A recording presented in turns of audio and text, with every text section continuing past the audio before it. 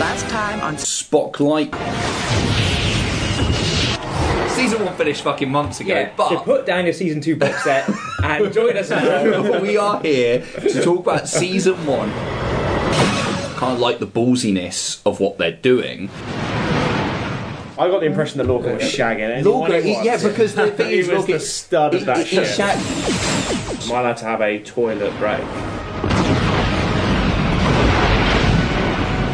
And now the conclusion. Right, party on. Okay, so we now move on to season 1, part 2, with Despite Yourself, directed by none other than Two Takes Jonathan Frakes. Frakesy. So Frakes is back, of course, portrayed William Riker in Star Trek Next Generation, director of Star Trek First Contact, my personal favourite Star Trek film, and Star Trek Insurrection, no one's favourite Star Trek film. And he's back here, and you know what, I think he does a cracker of a job. Well, he brings the lightness that he brought to Insurrection. That was one of the nicer things about that movie to this as well. I think the nicest the Mirror Universe has ever treated in terms of the lightness of them having to kind of put on the act, but all of them working together to try and prep that. You've got the guy painting the outside out, of the ship, like to make it the ISS. It's a Red Dwarf painting. Yeah. And Tilly it really comes to her own in this episode. Oh, man, it's so it's fun. fantastic. it's great. All of what you built up with her, and when I watched this episode, I was just like, yeah, this is great, because I think I'd only literally seen the Mirror episode of the original series at this point, because I'd been doing those TOS first watches, and I had come to that one where we had Kirk in the alternate universe, and you got the agonizer that he puts Chekhov in after he tries to kill him. Oh, has they got the agonizer thing there as well? I don't know if it's called the agonizer, but they got a room where somebody just is zapped, and they have to basically the actor has to scream. Hope you do it on the last day of filming. But I thought it was fun, actually, considering the dark subject Matt they're about to do with it. It was just a nice primer into it, wasn't it? I think that's a really good point, which I hadn't really thought about, in the sense of, obviously there's a lot of dark concepts introduced here, and a lot of dark incidents that happen within the episode, but it's all heightened with that levity of that scene where Tilly has to take the call, and then you get obviously Lorca doing his Scotty impression before Scotty as well.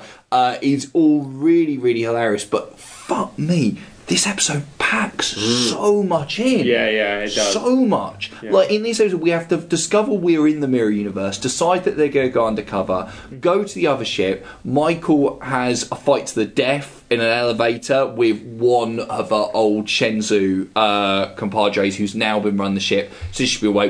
And straight away, talking about the fights getting better, I think that's a great fight. Yeah, sequence. that's good. Really cool, Yeah. especially when she makes the gravity go off and they go up to the top and everything like that. Plus, death of poor Dr. Culber. Yeah.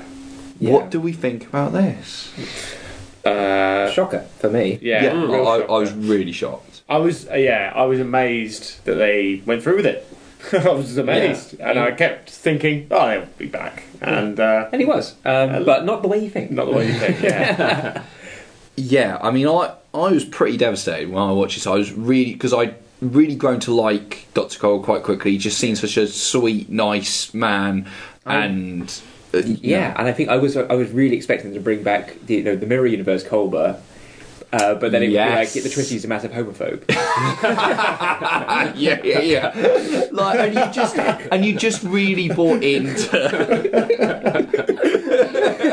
It's like, yeah, Could still happen. We can make this work, right? It can still happen. And you just really bought into Stamets and him's relationship. I mean, we've literally just had the prior episodes was when they have that big kiss, and it's really, you're really rooting for them, and for that to happen just seems so unfair, and especially Ash Tyler to be the one doing it, basically unknowingly. Maybe that's what gives it his Yeah. power, because it's like, of all the characters to die, he was one of the least. So if they take him, then it's like, oof, this is meaning business. Yeah, completely. As much as it hurts. Well, and Stamets as well. You've given him so much, he's got a lot to deal with, as well in the next bit. I mean, he's already kind of modified his body, hasn't he? He's gone through quite a lot of the series. Yeah. But I actually think, he's one of his develops as one of the biggest, because remember, he really doesn't like Burnham at the start, and we hadn't touched on how he gets respect for her as she supports him with their experiments, and that is a long way to him being kind of a friendly member of the crew to her. Yeah, completely. This was something that caused a lot of controversy at the time. The killing of Hugh Culber. I don't know if you've heard about the kill your gays thing, which is kind of a bit like fridging, which was the concept Indiana Jones 4. which is the concept of female fictional characters in movies and television being killed to motivate the male characters, and Kill You is a similar thing, or every Bond film. Yeah, exactly. Kill You is a similar thing where it's just gay characters always have to be like tragically killed off in shows, and but then you don't realise about all the straight people in droves that have been killed in everything ever until gay people were invented in the 90s. Until gay people were allowed to be in TV. They think themselves lucky. There were 30,000 people on that starship. 0 gays. 30,000 heterosexuals died. The Wilson Cruz has actually come out and said, look, this isn't that. I mean, he has kind of gone on a campaign to kind of say, hey, this isn't what you think. Like, I am going to be back in some capacity. They've kind of had to, show their cards and say he's going to be back at some point in some way. And because it's sci-fi, obviously they can bring him back. Whether it's going to be the homophobe Mirror Universe version or something else, which I do think is a good idea, or some other way of doing it. That would be one of the funner episodes of this show, wouldn't it? Actually, yeah. Oh, imagine the Odd Couple last to be involved in that. That's very interesting. But I was quite upset about it, I've got to say. Yeah. Poor Lorca is shoved in they do actually call it the agonizer in this, don't they? Yeah. And he's going to be there for quite a long time. It's pretty brutal, that. Yeah. Like, it is brutal. He is in there for like 3 episodes. Yeah, doesn't shit himself. Like, well, not that we know. Like, I just love that they've called something an agonizer. Just like, we need a name. It causes agony, doesn't it? Yeah, it's got kind of Gasmatron, But both massive clean-up. But I personally think a great episode. Yeah, I think it launched back with so much confidence. I think having Frakes is like a great. I really brought a lot to me having it back, and I also just think the whole Mirror Universe arc was fantastic. I thought it was really cool, and it weirdly showed how much I had connected to these characters more than I thought, because to suddenly see them in a position where they have to be the opposite, and you go, and you go, oh right, this is weird. Like, if I didn't know them well enough or didn't care, it wouldn't have affected me. Yeah, they have to have them defined so that when you literally have the polar opposite, you're just because if they were just blank slates at this point still, you'd be like, well, the Mirror Universes are just opposite blank slates. I don't know which is which. And having Tilly have to play that role in particular, that was the perfect choice. Thing, yeah. She's great. And it's sort of these realising that she could do that inspires her, I guess, in the last episode to try and become a commander and things like that. Okay, episode 11. The Wolf Inside, which continues the Mirror Universe arc, which I agree is probably the strongest arc in the show so far. So in this episode, this kind of slows things down slightly. Obviously, it's got the kind of Tyler and Michael going to meet the Resistance, basically, which has got Sarek and Vok, the Klingon, who's now inhabiting Tyler. And this is very much, this feels out of the kind of 4 Mirror Universe episodes, this feels like the most fillery, I would say. Yeah, a little bit. It's kind of, a lot of it's about Ash Tyler, isn't it? A lot of it's about Tyler sort of coming to the fore with the problems and...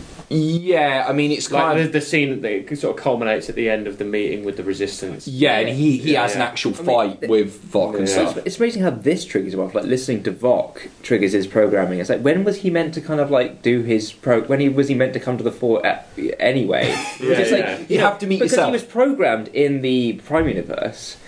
So I mean, and Vok was dead at that point. Like, well, he'd become him. Yeah. So why would hearing his own voice trigger him off? I just felt like if that's your trigger, why make something simpler? Like somebody said ice cream or something. I don't know. Well, I suppose he's already been triggered before this, hasn't he? Because he's already killed Culber. But that might have just been because he was homophobic. I don't know. But yeah, I think it's more just the sense of, obviously actually hearing the real Vok or the Mirror Universe Vok. I think it's going to maybe malfunctions more than anything. Perhaps he blew his load too quickly. That's a situation that should never have happened. Yes, that's right. Yeah, so perhaps it's actually it's just broke him the programming a little bit and revealed him before he could actually do his mission, whether that would have been exactly. And I think the big takeaway in this episode is obviously the cliffhanger, which is the reveal that the Emperor in the Mirror Universe is General Hux. is Giorgio, Michelle Yeoh returning in that role, and so obviously that's the big revelation. And I've got to say, Michelle Yeoh as the Emperor, I think is amazing. I think she's such a badass. And I love her presence in the second half. And it's really cool because, I liked her in the first couple of episodes, but, she's got a much more of a straight-laced character to play with there. She's having so much fun. Yeah, she's so much better as the evil version of herself. Yeah. I don't know what that says about her as a person, but... and I think in this episode is when... Isn't it this one where Stamets almost dies as well? There's a big moment where... he's in the spore drive thing again, and you think he's dead until he's actually bursting into tears and stuff. Yeah. And I remember watching that thinking, well, they killed the other guy as well. I was just literally must no kill gay is safe. I was like, bloody hell, maybe they have got a point. But luckily he doesn't. Thank God. But I think that's kind of basically the episode, isn't it? Well, the next one, Vaulting Ambition, which is this the not penultimate one, but the last of the Mirror Universe was the penultimate Mirror Universe episode. But this is the one I found the most disturbing, and it all just comes from the fact that they're eating kelpins. It's like, you know what you're looking for in a kelpin. You must know, and he just picks one. It's like, what she's looking for is which one looks the tastiest. That's really horrific. Do their things not go up at that point when they sense death? It's like, they really don't know what's coming, do they? This episode is really kind of knee deep into how horrific and dark the Mirror Universe is, isn't it? Especially Michael having to be confronted with this evil version of, her lost friend, and that being obviously really hard for her because Giorgio seems so evil and horrible in this. But it's really mostly a kind of bit of a two-hander between Michael and Giorgio, isn't it? Kind of developing that relationship and seeing how it stands now. Yeah. What was it that kind of revealed, what was the tip-off? Because she just, in having that dinner, and she's still playing along, but she just senses that she's not who she is. I don't know what the giveaway was.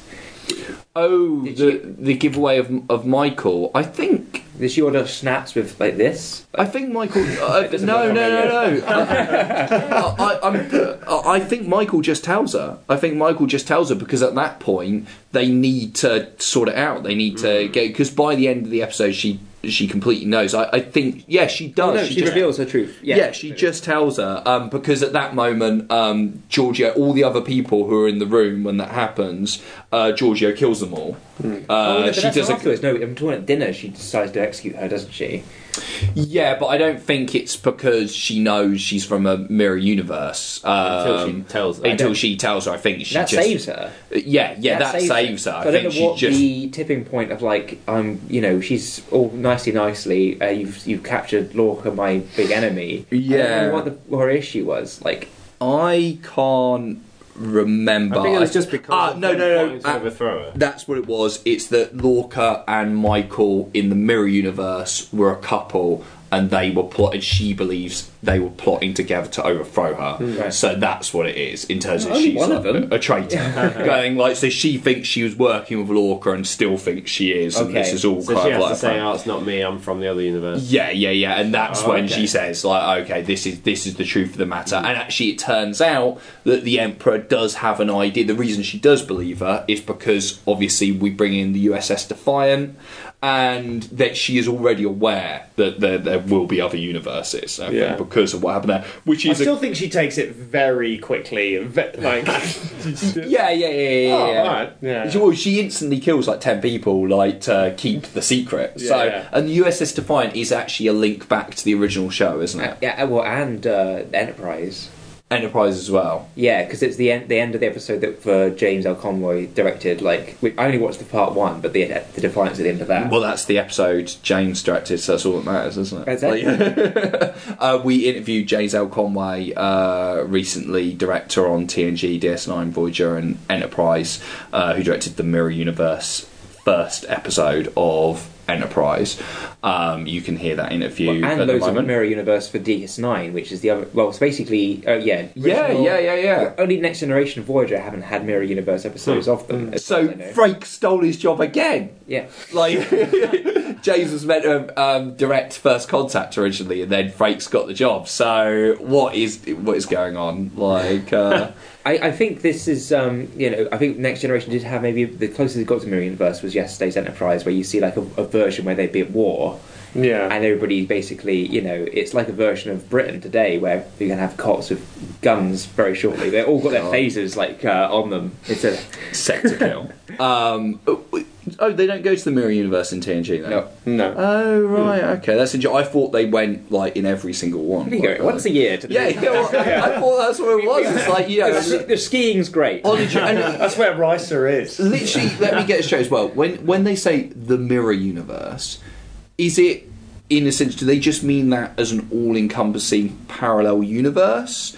Or do they mean as in it's always one particular Mirror Universe? Because otherwise, wouldn't they have a history and the other go, oh, it's weird, isn't it? Every so often, like some versions of us pop over and all are good. Like, isn't there some kind of history of this? Isn't it always just a different universe that happens to be evil? I think I always assumed it was just different ones that happen to be evil. Yeah, it can't just be the same one every time. Because otherwise, at some point, people would go, oh, wait a minute, this has happened. Stop coming over here. There would then be a force would have to be set up to stop people in the evil universe from coming over. Yeah. There'd have to be they're something. too busy like killing each other to actually look at like how to get across universes, and they're very inward. Yeah. So obviously the big thing of this episode is what I would call one of the best twists on TV in years, which is the revelation that the Lorca we've known and loved for the last 9 or so episodes is actually the Mirror Universe Lorca. Yeah, well, I remember this coming at a point where it was like twist after twist. Like between these 2 episodes, it's like Ash is Vok, and then Giorgio's back, and then Lorca's evil Lorca. It's just like boom, boom, boom. No, this is real cool. Yeah, I mean, I was blown away. I did not see this coming until the last couple of seconds where Michael starts piecing it together herself. Yeah. Did not see this coming That's at the perfect all. way you want a twist like that to like. I saw it coming a little bit. But then, when you see Lorca being put in the agonizer for months, I was like, well, I must be wrong, because he wouldn't have... Well, no, he's been drugged, isn't he? Like a bit like... I guess so, yeah. To sort of take it, So. Yeah, but I still thought... that put me off the scent. Oh, what? So you had a suspicion before then? Yeah. As soon as the idea of the mirror universe came in, I kind of had it's too bad to be... I bet that's... I just had a half an idea. There was only a half idea, and then they totally... I mean, I was as... Yeah, it was a double bluff in my head. I was really surprised. Maybe that's a sign of your fandom. I don't know, that you have more knowledge behind what was going on or something like that. But I've never done anything like this before. Yeah, No. exactly, This was a huge move, and it was only a half idea because like the thing you said before about Tyler being Vought. I was like, I don't think they'll do that. Yeah. That seems too. Well, they can't. They'll do one or the other. But And this is where Star Trek finally getting to do serialized storytelling proper actually pays off. Yeah. Of being able to pull off a twist this big, because you couldn't really do that in the old shows. No. Too episodic. And yeah, I mean, I just think it's amazing. I remember being, oh my god, like, desperate to watch next week's, like, straight away. Yeah, and it makes me want to rewatch the whole series again, knowing that. Yeah, and you say the yeah, seeds are sown pretty definitely. Yeah. Like, you know, you there's loads of bits where you go, okay, yeah. see this coming. And up. you said Isaacs knew of this twist. Isaacs knew all along. He came on very much for a set 11 episode arc where he was like, I'm going to come on for these 11 episodes, this is who I am, this is the character. So he's always playing it like that. Yeah. He always knows what's going to happen. Yeah.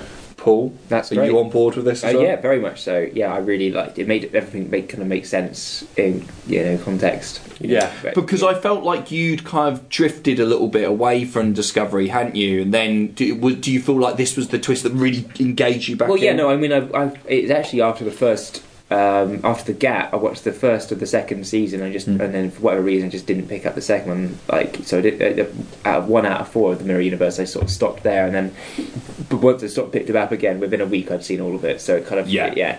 And this was definitely a driver for that, because I just really wanted to see how they'd resolve it. And it's great how all the kind of things that Star Trek fans were against the series right at the beginning, they were all basically ideas like Lorca's bullshit. No, Starfleet wouldn't let a person like this be the captain. Yeah. And then if you just are patient, fans, that must be so frustrating. It usually gets explained. You know, for creators to be like, to see people bemoan about stuff that is like going to be switched around, and also those people that have a big problem with it, like, wouldn't stick around to actually like get the payoff. Like, this is so they're only fooling themselves. Yeah. Although I would say there is definitely no pleasing some fans in regards of there's definitely a contingent of so-called Star Trek fans who are just angry at the fact that we've got a black female lead, we've got a gay relationship in Star Trek. They want to have their own mirror universe called the 1960s. I actually came across this review, funnily enough, of, as we discussed before, we had Roger Lay Jr. on the show, who kind of is behind most of the Blu-ray box sets of kind of Enterprise, TNG, stuff like that. He also produced a box set called the Roddenberry Vault, where it's got a bunch of original series episodes with kind of outtakes and deleted scenes from them, never been seen before. In my research for this, I was reading the Amazon reviews of the Roddenberry Vault. Because you weren't sold after, you talked... No. I was having a look at them. I came across this review for the Roddenberry Vault, but it's not a review for the Roddenberry Vault. It's very much a review for Star Trek Discovery. Yeah. Where he's basically saying that this is great, the Roddenberry Vault, 5 stars. So there you go. Seal of approval from this guy. So there you go. But then goes on to say, Roddenberry will be spinning in his grave with the mess the politically correct SJW parasites are doing to his beloved Star Trek. First, the repulsive man-hater Jerry Taylor twists his idea to ugly extremes in her feminist lunacy towards the end of Star Trek Next Generation. And now, feminist idiocy... So we've gone from feminist lunacy to feminist idiocy, is in charge of the latest USS Diversity, Discovery, insults his memory in the name of rank, PC, arrogant stupidity. A certain lefty lovey from Great Britain in it, I presume that's Jason Isaacs. Chinese feminist captain, surprise, surprise, obviously hasn't watched past the first 2 episodes. Cross-dresser, seriously, first mate. What? I don't know who that is. I don't know who that Saru? is. Is there something they know that we don't? Yeah. Like, alien don't care. Cross-dresser. So, this is a look back at when the idea was great. So this is the only way he's actually reviewing the Roddenberry Vault. Actually diverse and respectful. So he's saying that the original series was more diverse because I guess it had more white people. Like, when the tail wasn't wagging the dog. So this is the kind of thing we're dealing with. Yeah. These are the kind of maniacs. I like the idea that Roddenberry is spinning in his grave. Does that mean that he's got a spore drive? Like, I mean, this is the thing of, like, this is what Roddenberry wanted. The whole point of the show. I never get this idea of so-called Star Trek fans going, like, oh, this is an abuse of everything that came before us. Like, but this is the whole point. It's so weird because people who are just straight up, like, racist, misogynist, people who would hate any form of Star Trek, hate on this, would be like, that would make sense. But someone who's like, no, I love Star Trek, and it means this, this, and this. You just want to sit them down and be like, hold up, like, picture cards and be like, so this Star Trek? And they're like, yes. This Star Trek? No. It's like, what's the difference? What's going on there? How are we not here? It's that thing of going, like, I would almost not understand, but be able to kind of see it more if the original series was an all-white cast, all-American kind of thing. But it's like, yeah, exactly. Like, you know, with they got a point. Like, you know, it's you can see it, but it's the fact that, no, the original series, you've got Uhura, you've got Chekhov, you've got Sulu, kind of thing. Like, you know, this is a diverse cast, or as diverse for its day. And, you know, some of the things it's putting off, you're kind of, what is the issue in terms of, so if Uhura had been the main character, then that would have been an issue? Like, it's complete They can't see that the modern day version, we're in the modern day version of having a Russian, a black woman and an Asian guy on the bridge. But it's just whatever is in Discovery or whatever else you put on. So it's the same thing. Fucking crazy. But I thought it was a good point to bring that up before we get to What's Past is Prologue, which I think is undoubtedly the best episode of the season. Oh, yes. You know, so for me, this kind of packs in what you assumed would have been an entire season arc of Mira Lorca running riot into one episode. And this kind of highlights the best and worst of Discovery in a weird way. In terms of this episode, I think is fucking insane and amazing in terms of how balls out it is, action-packed, everything like that. And I love it, but at the same time, it totally represents this burning through plot that Discovery is determined to have. You watch the episode, you go, you get to that cliffhanger. You've created some amazing scenarios. You just want to get it done in 20 minutes. Yeah. You get to that kind of cliffhanger, you think, right, that's kind of an end of season cliffhanger, and next season Lorca is the big bad, right? And you get, no, he's dead by the end of What's Past is Prologue. Actually, you know, I mean, one thing I was annoyed that his old crew, basically, they come out their agonizer boost and they're all just like absolutely fine. They should surely be staggering about a bit, or like disabled. Not very effective. This is the police coming out from underground in Dark Knight Rises, isn't it? But yeah, I mean, I think the episode viewed on its own, outside of the context of the rest of the season, is fucking fantastic. It, like I said, the big action fight sequence between Landry, Giorgio, Michael, and Lorca at the end, I think, is amazing. And that's what I would say again. That's another fight that I think is really good. And yes, there are swords. Sure. Is that the one where they stab him? Who gets stabbed through the heart? In that Lorca. One? Yeah, Lorca gets stabbed from behind because she says, "I'm not going to kill you." Mo says, "I'm not going to kill you," and she goes, "But I will," and stabs him from behind. Yeah. I can take it or leave it. Genuinely, mate, I can take it or leave it. I don't care. I don't. Too many swords, mate. Too many swords. Come on, what? That is literally almost exactly the same as the end fight in Insurrection, as far as I'm concerned. And what? That is like they're all on this fight in Insurrection. The one between freaking Salieri and Dr. X. What the fuck are you talking about? They're just on this high up thing. They're on the bridge and they're and I just. Are you talking about the thing where he puts him on the face ripper? No. I'm talking about the fight. No, the final in the extractor thing. You know that and Picard has to like make it blow itself up, and then he gets beamed out at the last second. And does Picard get battered again? He gets knocked over for it. Of course he gets knocked over. But so does Salieri. Like, yeah. I just think I don't remember. I like but it. There is a line where he says like, "We're too old for this." Like, it's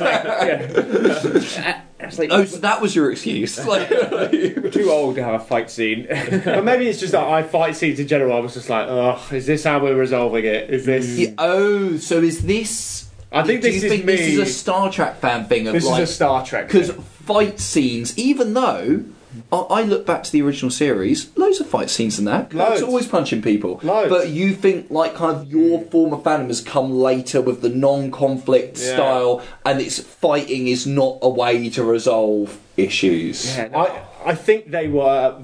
I think this whole series was very, very eager for the characters to be fighting. Good. And any excuse for them to just fight. And I thought, like, all right, people might be getting bored of this. Let's fight. Like, you've got 3 massive plots going on, Yeah. and I think a 7-minute fight scene doesn't resolve any of them. I do think this year also saw Last Jedi come out, and the throne room fight in that set the bar, these kind of like showdowns so high, because it was just you got all those the Praetorian guards, which they could have had the equivalent of for the Emperor here, all having their own individual fight. And I think that's you got Michelle Yeoh, who we know is an amazing action star, but I think in this and Tomorrow Never Dies, like, you basically got that talent completely wasted. I don't know. I think she does some good high. She does some amazing high kicks in this.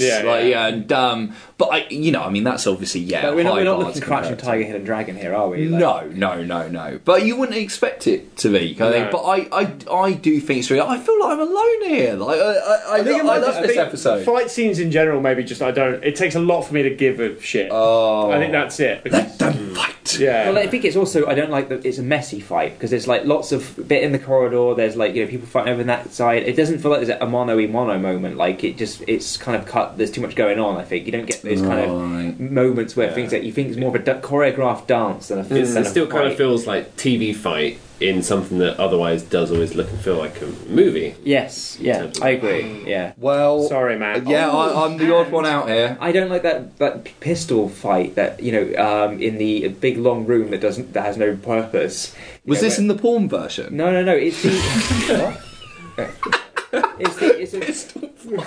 yeah, like there's like they've all got like little pistols, haven't they? Like fighting down this long corridor, and it just seems like it wasn't. Oh yes, when there's the force field in the middle. Yeah. No, I know what you mean. Yeah. There was that. And how many times have you seen that in Star Trek over the years? 2 groups shooting at each other down a corridor. No one hits anyone. I mean, the whole set, this ship was designed to have loads of cover, just in case we needed a fight in this room. Well, was that the one where Lorca just went like that, and then like some 2 lasers came out?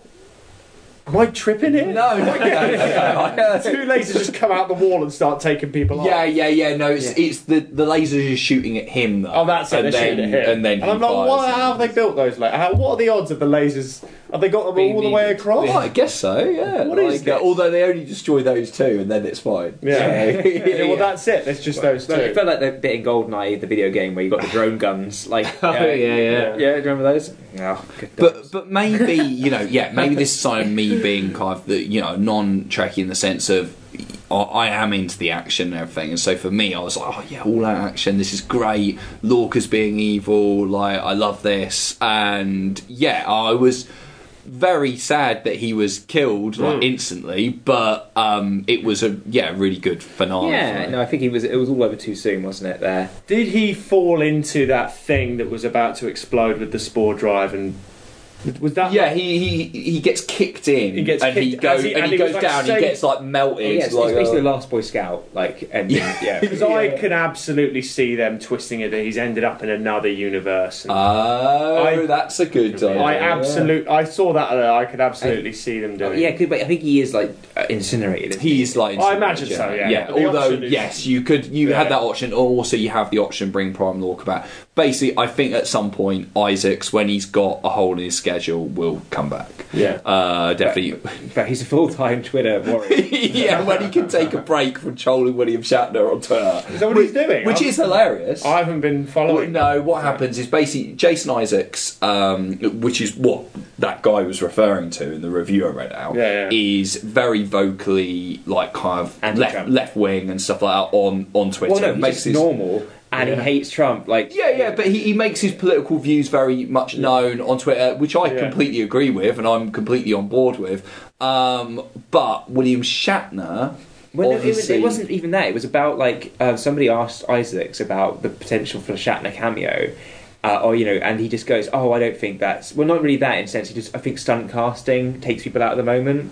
and it just feels like it's shoehorned in. So I don't think that'd be right for our show. And somebody like probably went at Shatner with like, that Isaac says never. You're yeah. But it's become a real thing. They have bounced back and forth like Tony, and Isaac's literally always, when Shatner does go in on Isaac's all the time on Twitter, but then Isaacs just retweets his like trolling and just clearly finds it hilarious. Like someone went like someone went, to William Shatner, like, who's your favourite captain? And he's like, not you or whatever. And Shatner went, well, not this guy, with a picture of Lorca. And then like Isaac's just retweeted it, just like, hilarious. So like, funny. So it's become a bit of a kind of Twitter war. And Shatner's blocked Isaac's before and stuff like that. And then Isaac says, I've been blocked, fucking hilarious. Like, he's loving it. Captain like, Showdown. I mean, William Shatner is in his 80s or something. Like, has he nothing on in his life more? Well, he's taking the Donald Trump approach. In terms of like, but obviously, if you see the documentary that Shatner made called The Captains. No, I haven't seen it. No. Well, basically, he interviews all the other Star Trek captains in it, right up to Pine and everything like that. He actually challenges Pine to an arm wrestle in the documentary. And I'm like, come on, sequel now with him and Isaacs throwing down. But it's like, just them for the whole hour and a half. Yeah. With that weird backwards armchair that he used to use for Raw Nerve, his online interview show. I think they should just play Dom Jot, the weird snooker game from Tapestry. I think they should fight like Kirk and Spock in a mock time. I don't know why I thought that. I thought Never Say Never Again with that. In what's it called? World Domination video game. Yeah, something like that. I think it's good that Jason Isaacs said that, though. It's good that Jason Isaacs said that they didn't want to just do stunt things and crowbar and stuff in the original series. So let's talk about the last episode. The last episode, anyway. 100%. So we've got 2 episodes left. The War Without, The War Within, which is the penultimate episode. Which I really liked. I preferred this to the one before it. And I just think it's the best penultimate episode since Top of the World, the crime story season 1. Wow. Directed by Michael Mann. That is high praise. So. We loved that episode, but it's just because it was a perfect, like, this is the culmination of a season's, like, storylines all coming together. Like, the protagonist is really under pressure, and it's all going to build to a head, like, where they've got to make some serious decisions.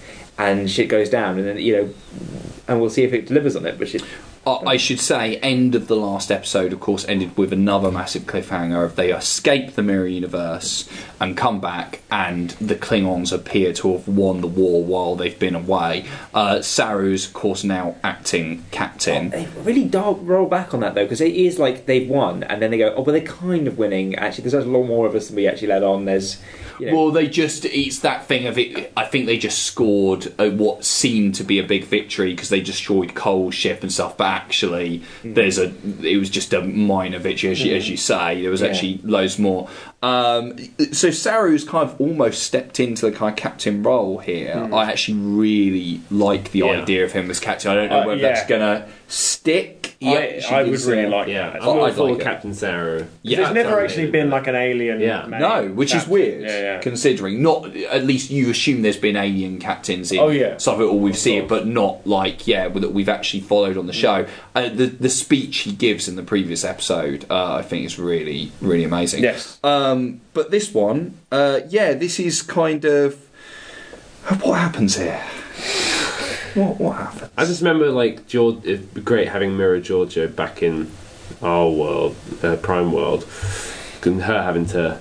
Yeah, she's been brought back to do some classic faking of herself. Well, that's in the finale. That's what they're building up to here in this episode. Is building up to her kind of taking on the old role of the original Giorgio, because obviously it's kind of a secret that she's come back from the mirror universe. Because she must feel like such a badass, being like, everyone here by nature are like a bunch of pansies, so I'm just like, Yeah. So this is kind of just building towards that. There's actually a lot of, at the beginning, I think you think it's going to be, this is going to be a big action thing, because Sarek turns up with the Admiral, who you like, Sean.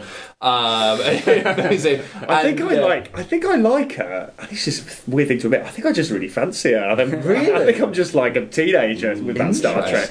But I do also think she's a really good character. No, she is good. She is good, and she turns up with Sarek, and they're kind of like the rebellion.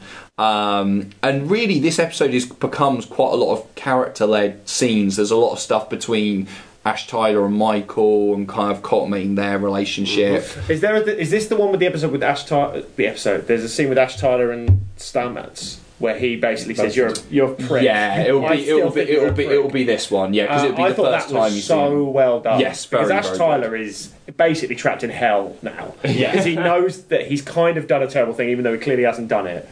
And I thought the way it kind of shows, like Star Trek, they would have normally just gone, I know it wasn't you, I don't understand. Yeah.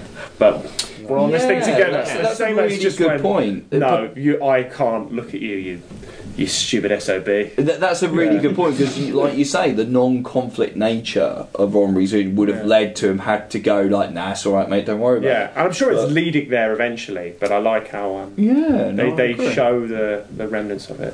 Yeah, I mean, they have a big scene, don't they, in the canteen where everyone's kind of snubbing Tyler, but then eventually everyone comes over to his table and it's fine, and they all forgive him. Yeah. Well, some of them do anyway. Yeah. That's the shorthand for everything's okay now. Yeah, don't worry about it. Like, politics. I mean, if I was Tyler, I wouldn't have left my quarters. I was just gonna get takeout. yeah, get a replicator installed.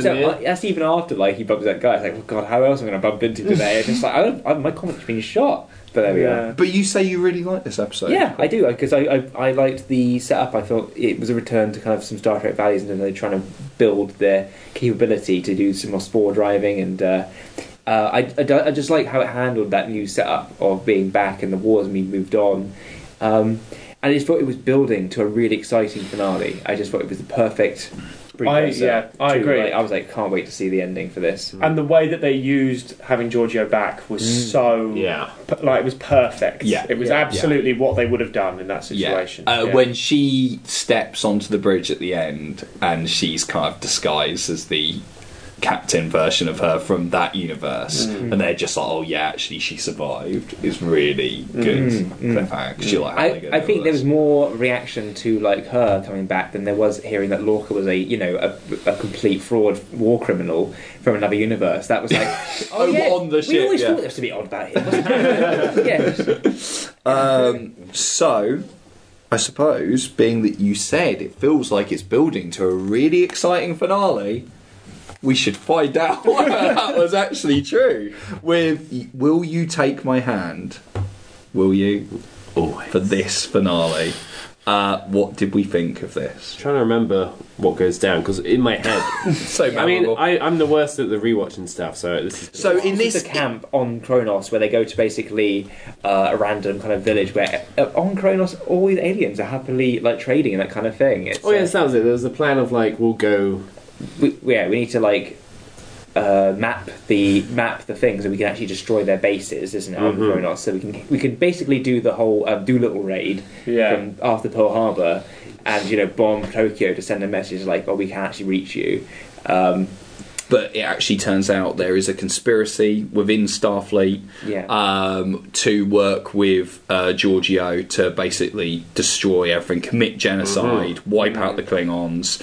And what the episode comes down to is not the all-out action that we had a couple episodes, but very much championing of Roddenberry's kind of vision of non-conflict and diplomacy and peace. I think this is a terrible episode. Oh, really? Yeah. What's your fucking problem, mate? you don't like the action and the fights. You don't like it when they sit down and go, let's not fight. I don't think it's a problem. What do you want, Sean? I tell you what I want. I tell you what I don't want. I don't want Starfleet to ever consider genocide as an option. Right. I think that is such a ridiculous move. But it's a secret conspiracy. Well, it could have just been Emperor Giorgio's idea. That's true. It could have just been her, and the fact that she won't shoot Burnham, she was going to have her executed 3 episodes back. Yeah. Just are you kidding me? Of course she was going to blow up the planet. I think this is sort of. I don't think. I say it's a terrible episode. It's all watchable stuff. It feels like another penultimate.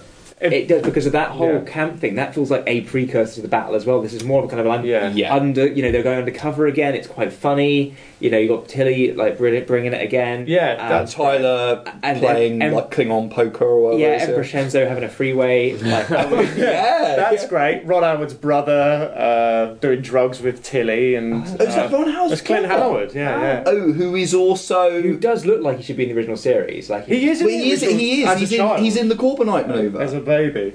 He's the weird kid at the end. Wow, that is amazing. I didn't know this. Like, there you go. I didn't realise he was back in this. I remember watching this episode, and I thought, given how many things they had to sew up, they did the only job they could. I might be alone in this, but I thought the idea that anyone would consider this a solution. We're going to blow up the entire planet, and then they go down onto the planet, and they go, oh no, wait a minute.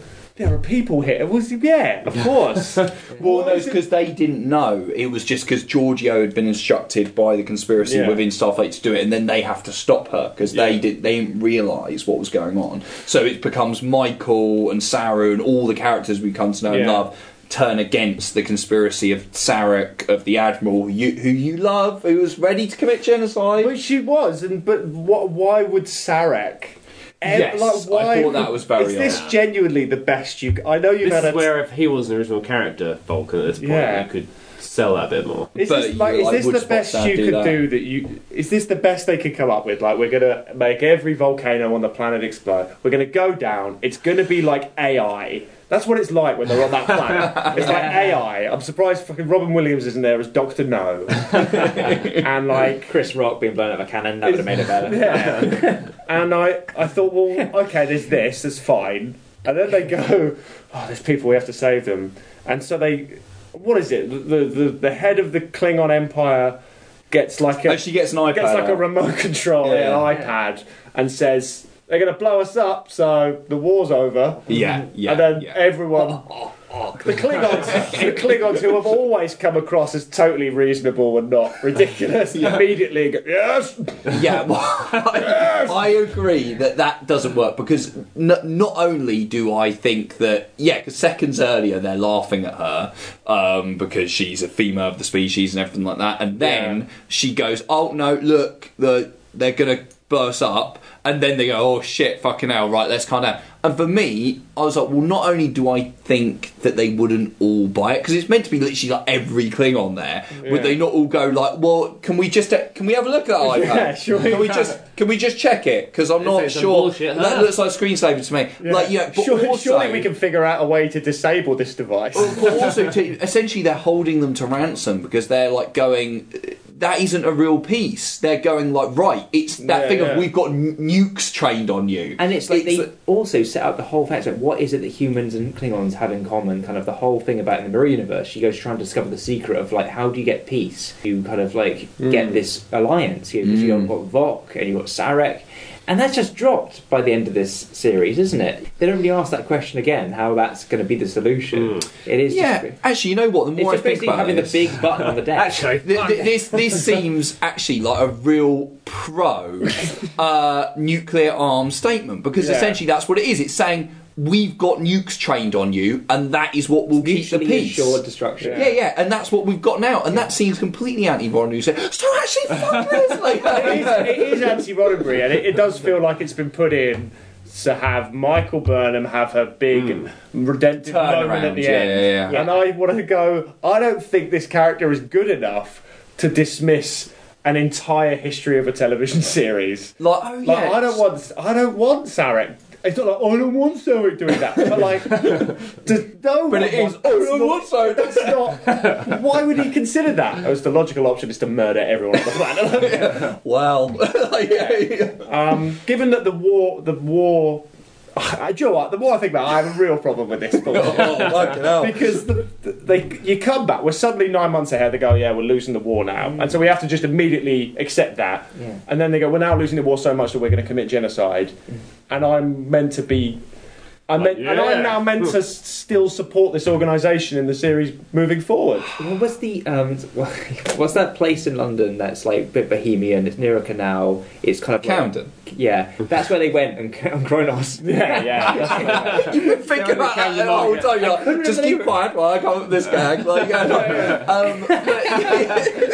Silence. I drink Camden. I got it. I also hated the way that Kronos was.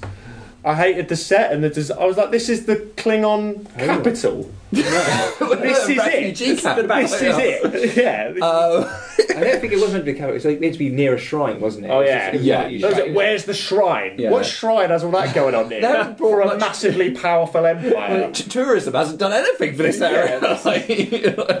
I don't know. I don't hate it because I know how many things they had to wrap up, and I know that the series. I mean, it's kind of almost a victim of how much they crammed in. They were like, well, we have to wrap it up. We have to figure it out. Yeah. But I do wonder if they could have figured out a better way. I think they just ran out of episodes to do it in. Yeah. And that's why everything's so bloody short. Like, I mean, perhaps it's just so expensive to make these episodes that you have to just do twice as much storytelling in half of the episodes you would. Well, it's just the modern storytelling. You know, no one is doing 22 episodes unless you're on the CW now. Like, you know, it's that thing of just. I think it was always going to be a shorter episode order if it was going to be for a platform like Netflix or CBS All Access.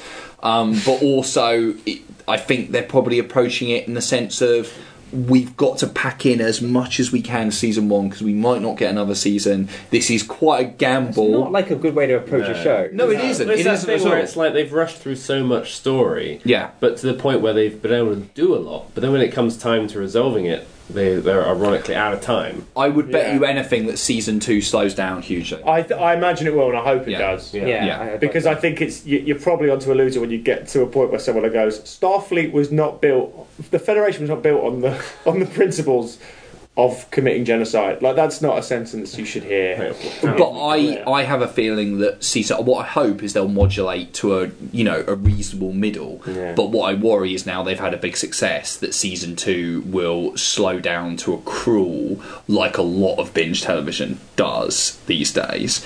But I hope they'll find a nice. I mean, this is still week to week as well. So Yes, yeah. I think I'm probably maybe being too harsh on it. I just. No, I don't think you are, because when you do pick it apart, you do kind of find. Yeah. I mean, it did feel like an anticlimax, is all I can say, is because it just didn't feel right. It did feel wrapped up a little bit too quickly. I mean, it's like the 13th episode could have been the finale. Yeah. Well, it's sort of ending with them arriving back. Yeah, start with these two, and then you can just make this a bit longer. Yeah, like, into this is like the beginning of season 2, and this is some high tense stuff to kick that season. I mean, the thing that saves this episode for me is really the end of Michael's character arc, in terms of when you actually look back at it, she really has had a big journey from the first episode where she's kind of, the mutineer, to the last episode where she's saving the day and really she's the one kind of, extolling Starfleet's values and everything like that. And when you get to the end, she's doing a speech and they're all getting medals and stuff like that. I felt it, and it was emotional for me, and I was really glad Dr. for Culber her. getting, I love that. I really like that. Dude, too much. And the whole thing of, like you say, of Silly going into the training program and Saru being the first Kelpian to win the award and Best everything Kelpian. Tastiest Kelpian. And that was all Longest Gill Award. That was all really nice. I wasn't too keen on the seeming writing out of Tyler, because I really think that actor's great. I really like that character. I hope they bring him back. I didn't quite buy that he'd go off with L'Rell, really. Yeah. I'm like, what's he going to do on the Klingon world? But I suspect all these things they're in the air, and the Klingons aren't going anywhere as villains. They're not going anywhere. Nor is Giorgio. Giorgio will be back. Yeah, she will be, and I hope she is, because I think she's a great anti-hero in that. She had a great scene where she kicks the fuck out of L'Rell in this episode. Mudd's new wife, it's gonna be. Yeah, taught me so much. So just before we finish off, we should talk about the big cliffhanger, the big season cliffhanger, which sees the USS Enterprise arrive, captained by Pike. This is the captain the original captain of the Enterprise prior to Kirk, who we saw in The Cage, the original Star Trek pilot, which we talked about on our original series episode. And now we fully get it confirmed that when they said 10 years before Kirk and Spock, what they meant is the literal 10-year gap between The Cage and Where No Man Has Gone Before, so presumably Spock's on that ship, you would have thought. Yeah. And there was a look between Sarek and Michael as if to say, hey. Well, there was that really weird bit of misdirect in rumour and news for season 2. I think it was Frakes or somebody said, like, Spock confirmed for season 2. And then if you actually go past the clickbait, it's like, there's a young Spock in some But I think, I definitely think Spock is on that ship, and they're keeping it secret because possibly Quinto, like, coming in to do, like... I could see him playing it. I can see him playing it. It's not like he's a big movie star, that'd be confusing, wouldn't it? It'd be a bit confusing because he, like Spock, we're saying, in no matter what timeline you're in, when he was young would have looked like Quinto. It's just that him in the movies is now a divergent part. But at this point in the past, so it's Quinto in Prime Universe, essentially. Which is a weird crossover, but it still works. I think it works. Yeah. I think casting Spock brilliantly twice was incredible. Yeah, I don't think they're going to get a third who's as good as Quinto. I don't think you can. If they can get him, which I think they can, it would make anything they're going to make this, because I feel like they start like you don't have Quinto. And you've got like a new actor playing pilots is fine, but like the other crew members you're not going to know. So what other than the ship, which also isn't the ship, like what was the point of this? So that's an interesting thing. We will find out what the point is. Maybe I assume we're filling in the gap between the Cage and the Menagerie. I presume that gap's because we've got 10 years to play with. And does this now become the Pike show, or is this just a one-season arc thing? And then it becomes yet another show for season 3. I think it's interesting how we sort of hinted at it before. This is a season it's not about anything. No, it's kind of hints that it is, but there's too many things mashed in there together. Yeah, but it works. Yeah, they got it together. And you think at the end of the series, you're at a point now where the characters are set. People like it. It's kind of a hit. Yeah, it's kind of works. It's definitely a hit. Yeah.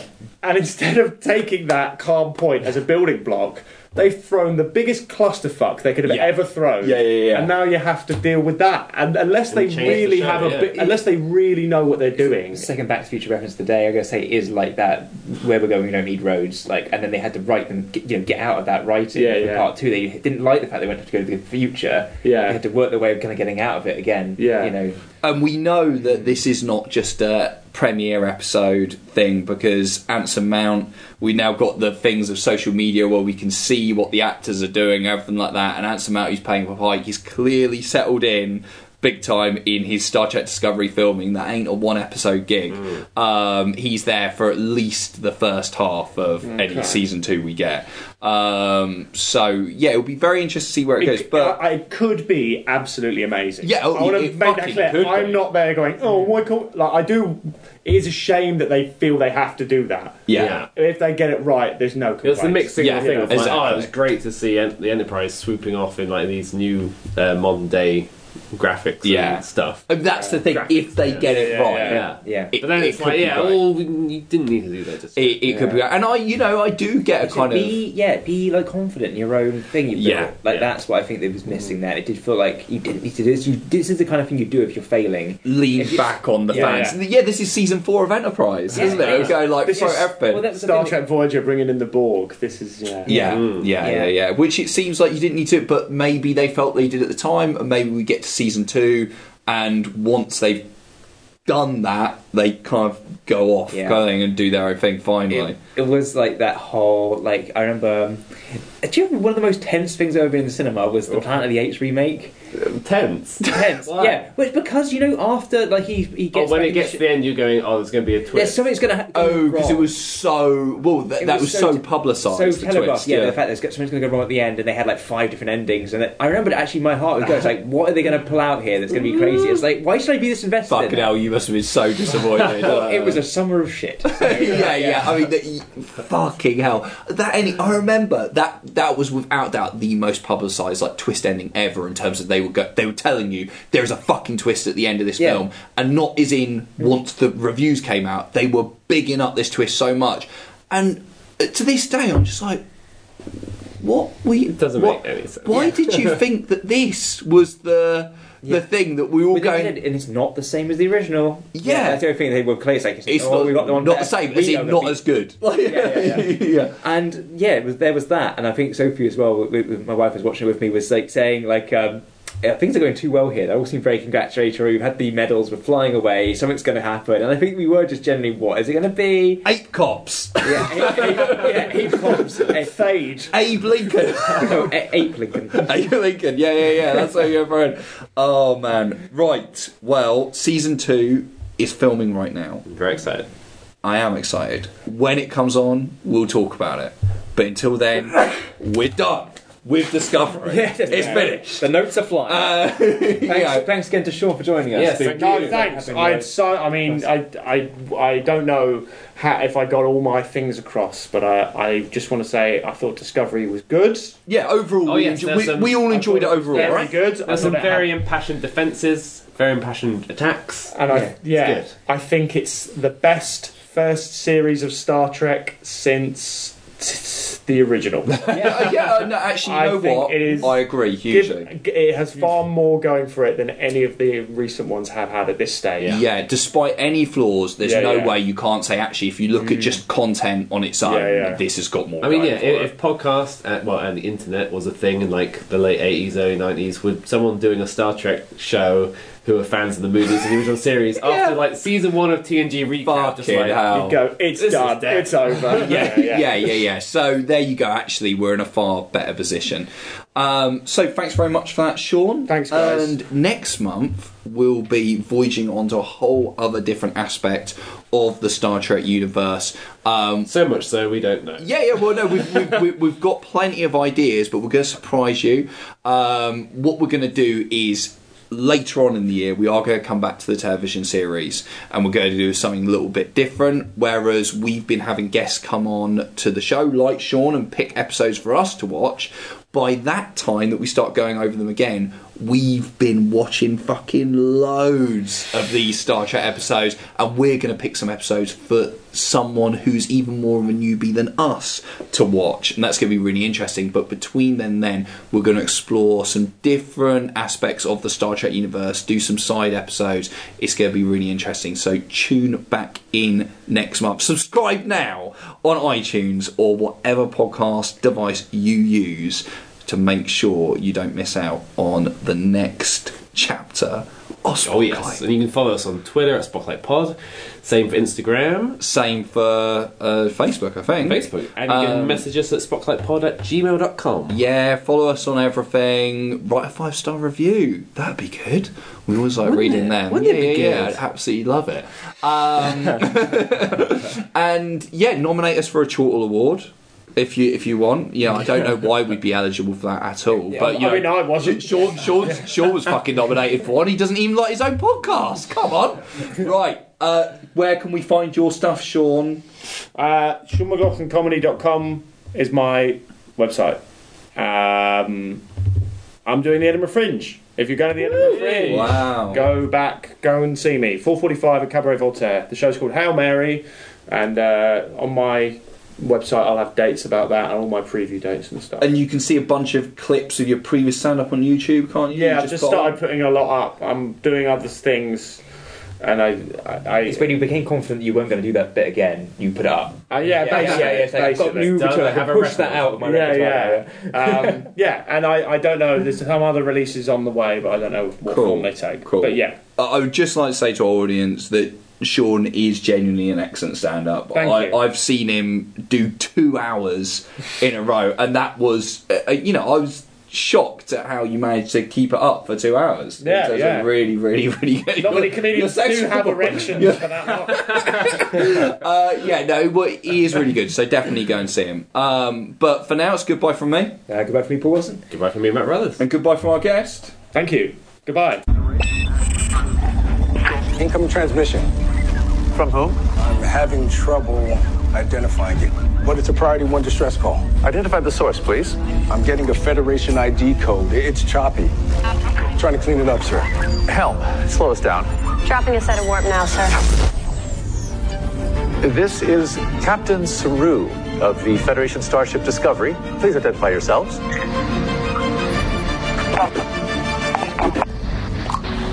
Hails from Captain Pike, sir.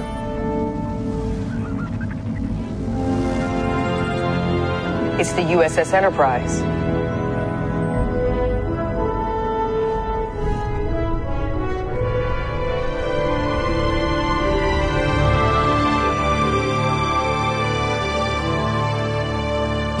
If you enjoyed this episode of Spotlight and wish to support us, you can rate, review and subscribe on iTunes, like our Facebook page and follow us on Twitter @SpotlightPod.